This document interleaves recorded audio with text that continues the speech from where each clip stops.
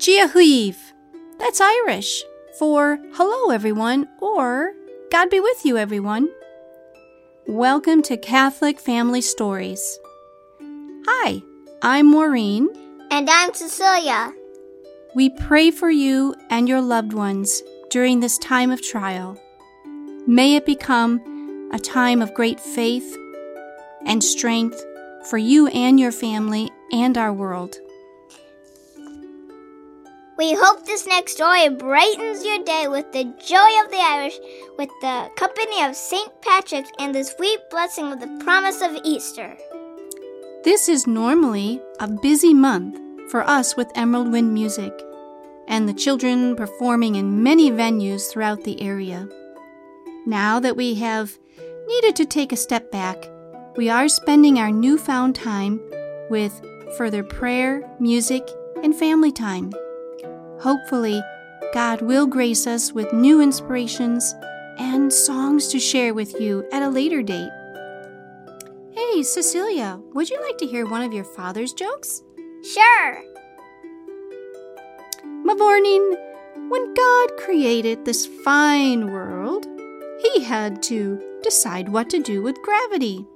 Knowing the angels loved flying about, He gave it to them for a vote. What did they vote, Mommy? Mavornin, as you know, they voted it down. Well, remember what Chesterton says, angels fly because they take themselves lightly. Happy St. Patrick's Day, and have a blessed Easter. And now for our story, The Lottery of the Salt by Joseph Scordato.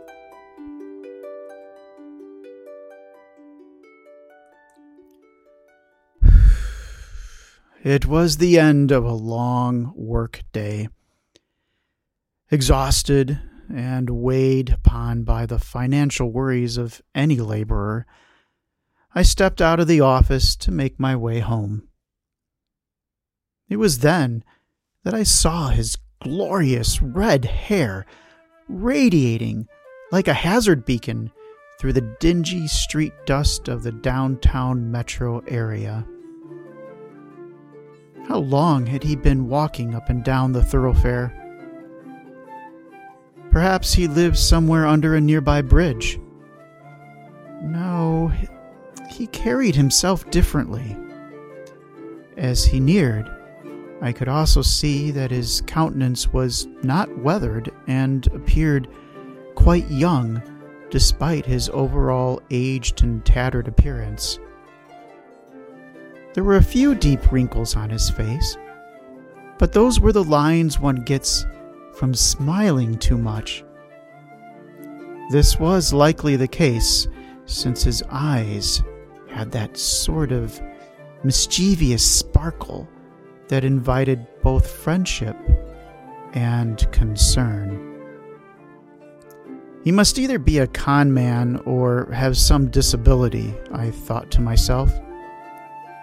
My eyes dodged his gaze as he walked toward me with happy recognition, as if I were an old friend.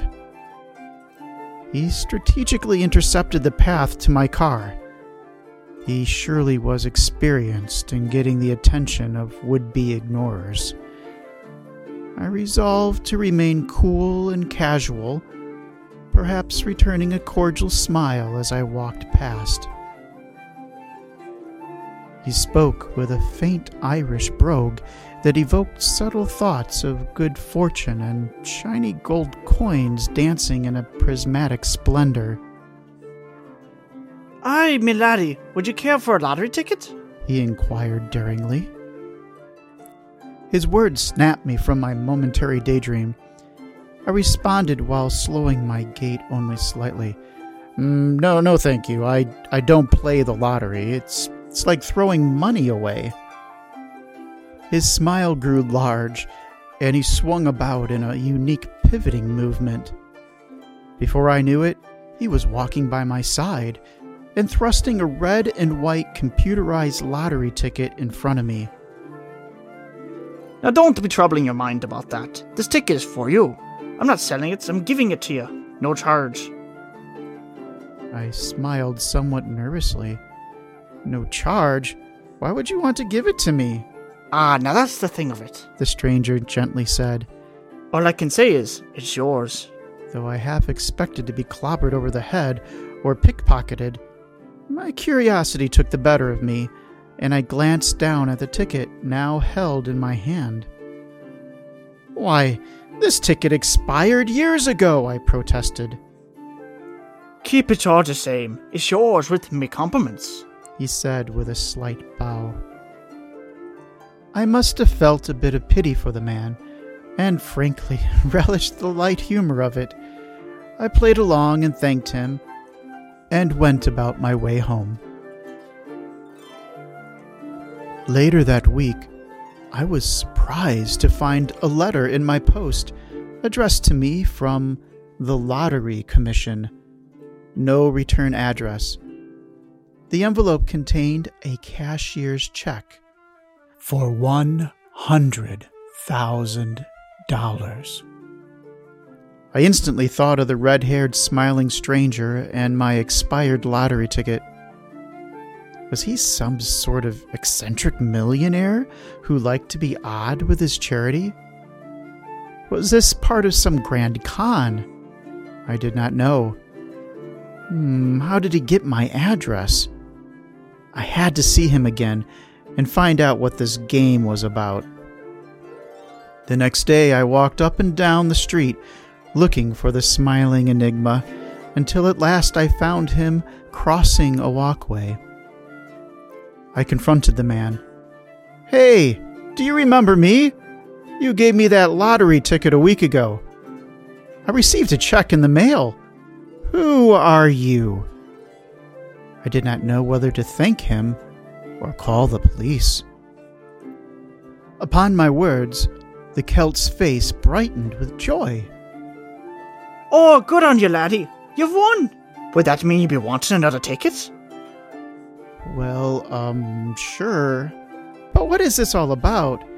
Who are you? I blurted.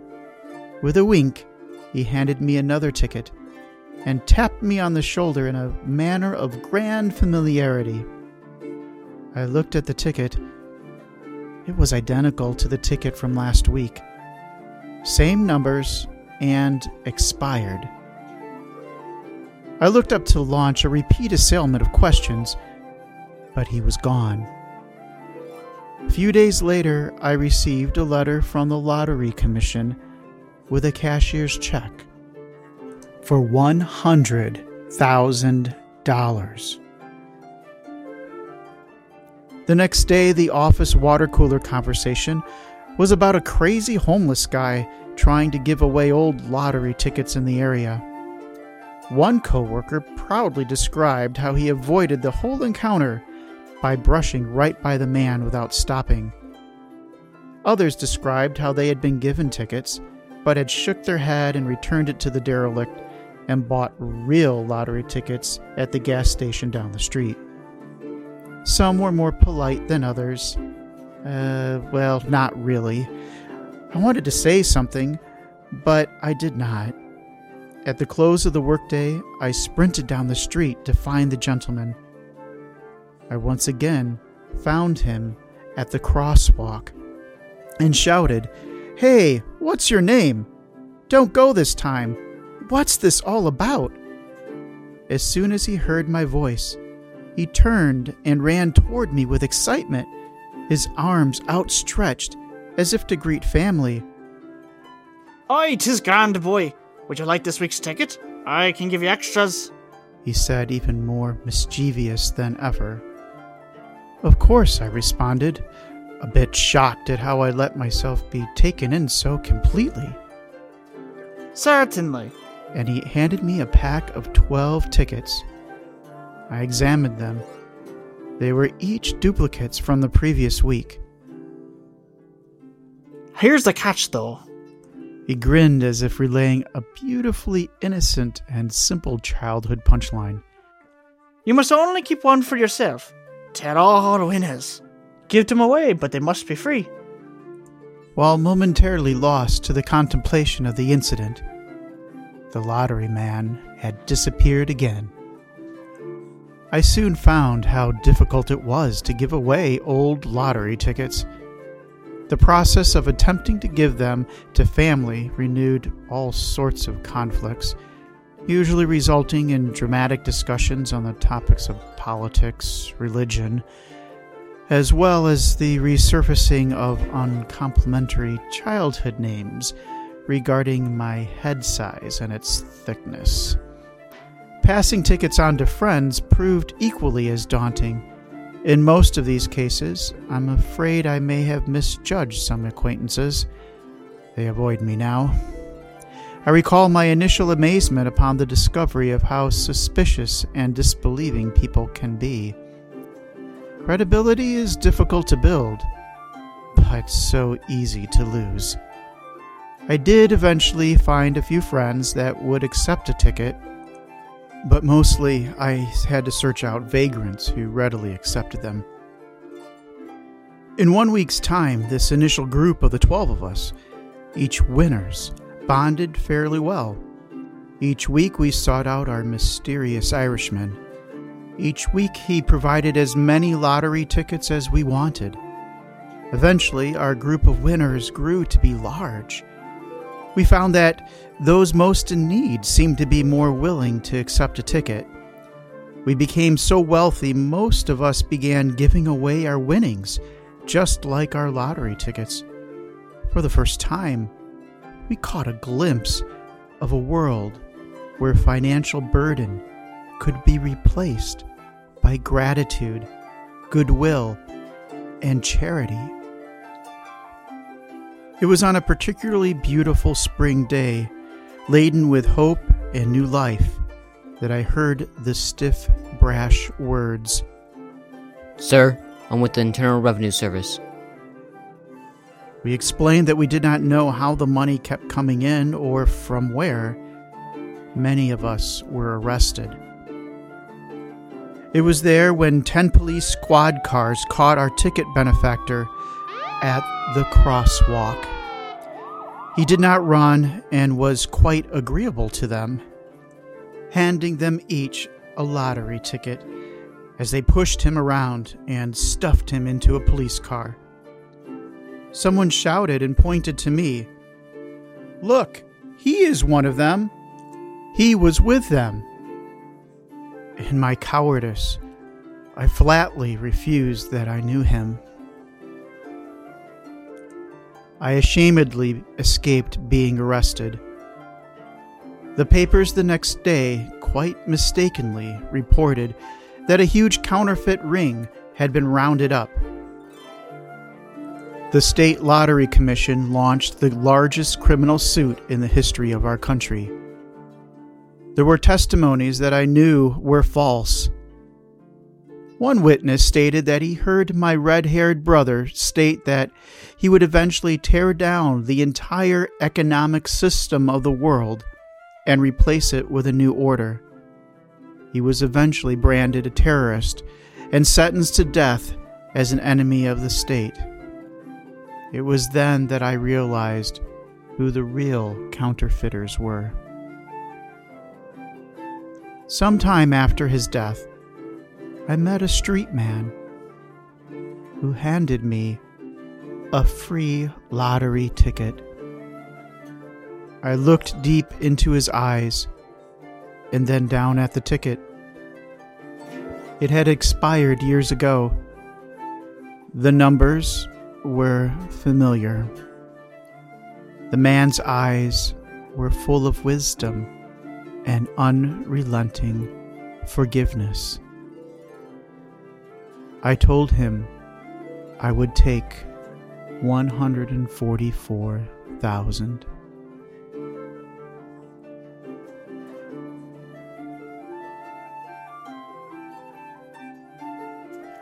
And I heard a voice from heaven, like the sound of many waters, and like the sound of loud thunder. The voice I heard was like the sound of harpists playing on their harps, and they sing a new song before the throne and before the 4 living creatures, and before the elders. No one could learn that song except the 144,000 who had been redeemed from the earth.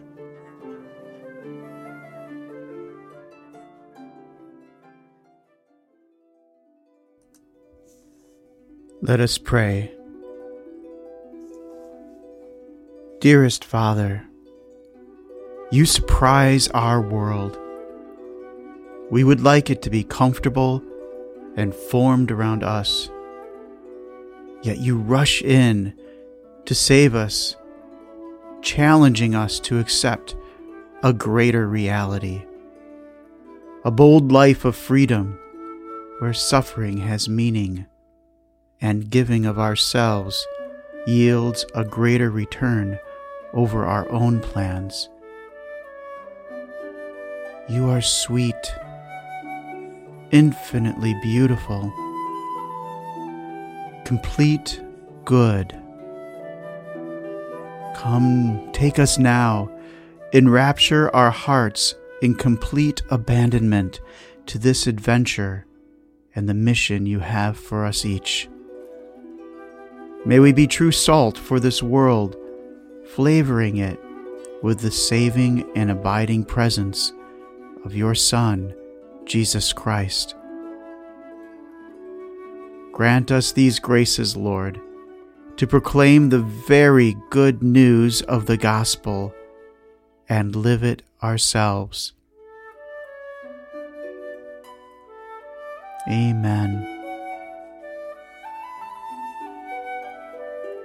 From our family to yours, may God bless you richly with the company of the saints who first brought the gospel to you and your people.